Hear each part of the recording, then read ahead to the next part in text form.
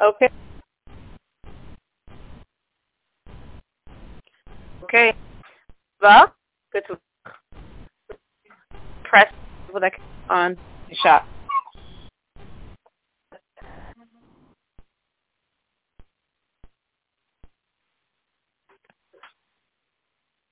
So today we're going to do yesterday's Tanya and today's Tanya. Can you hear me? Does it work? Do you hear?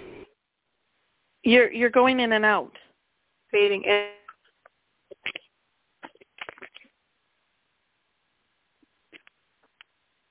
Do you hear me now? Yes.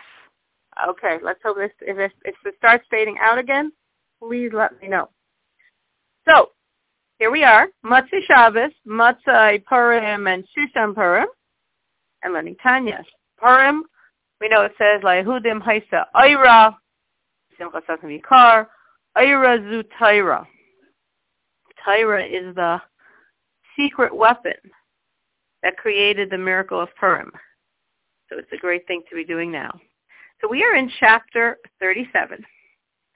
We are going to do yesterday's portion and today's. Yesterday's Shushan Purim and today's. We are discussing the strategy. We want to bring Mashiach, and we're bringing Mashiach by utilizing the Klipas Noiga of this world for mitzvahs, serving Hashem with the permissible, and thus moving it to Kedusha. Moving the Klipas Noiga to Kedusha, Klipas Noiga to Kedusha, Klipas Noiga to Kedusha. And thus we move the world to Kedusha, create a world of Mashiach, which the Rebbe said yesterday means personally, each one of us creates this Mashiach by holding back from any prohibitions and by doing all the mitzvahs. Why? Because Mashiach is about a time when there's godliness revealed and nothing but godliness. So any time a person would do a transgression, would do a prohibition, would do an avera, this means that energy that's involved in doing the avera gets stuck in klipa. The avera is klipa, the item is klipa, the energy of self trapped in the item and the prohibition is klipa.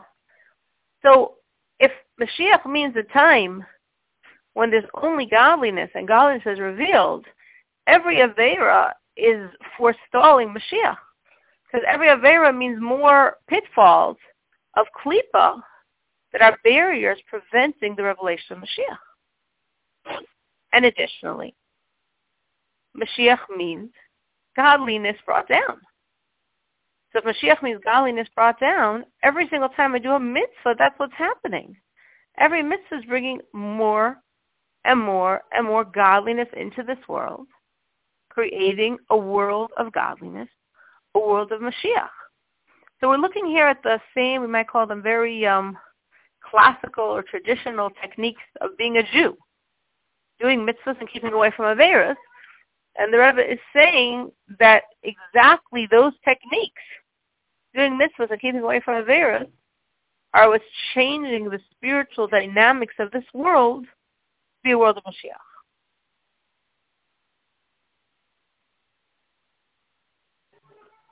And the Rebbe explains today that when we're looking at this idea, we want to keep away from averas, lessen the hold of evil, lessen the hold of evil, lessen the hold of evil, do more mitzvahs, bring more godliness, bring more godliness, bring more godliness, to transform the entire world, moving it away from her sickness, from her impurity, from a world of klipa, and moving it to a world of kedusha. To a world of kedusha, when what's apparent is the Eibishter. By Mashiach, as we had somewhat like this by Matan Torah, we're going to see Hashem eye to eye. We're going to look around, and what we'll see, what we will perceive, is the godliness. The physical will exist. What will be so strong to us is the godliness vivifying every physical matter in the entire world. And as we explained, how are we going to get to that state? There's klipa. How are we going to get rid of that klipa? And the Rebbe says, when you move the permissible klipa, klipas noiga, to kedusha, then the klipas tameus, that level of evil that you can't directly move. You can't take a chazer and utilize it directly to serve Hashem. You can't take a piece of gossip and directly use it to serve Hashem. But when the permissible is moved, when all the non-holy but non-forbidden of the world, when all the klipas noiga is moved to kedusha, then the klipas tameus will wither. The klipas tameus will cease to exist because there won't be any godliness vivifying it. So indirectly, the more we take klipas noiga and utilize the permissible to serve Hashem, the more klipas tameus will fade away from existence. So if we look around our world now, when we're so at the threshold of Mashiach, and it might seem there's a lot of klipas tameus in this world, but understanding what the Alter Rebbe is saying here, we should realize that it's very, very bankrupt. That it might look very powerful, but its real energy has been gone. Because we've moved so much klipas noiga to kedusha. What energy does klipas tameus have? It could put up a good show. It could intimidate us. It could impress us.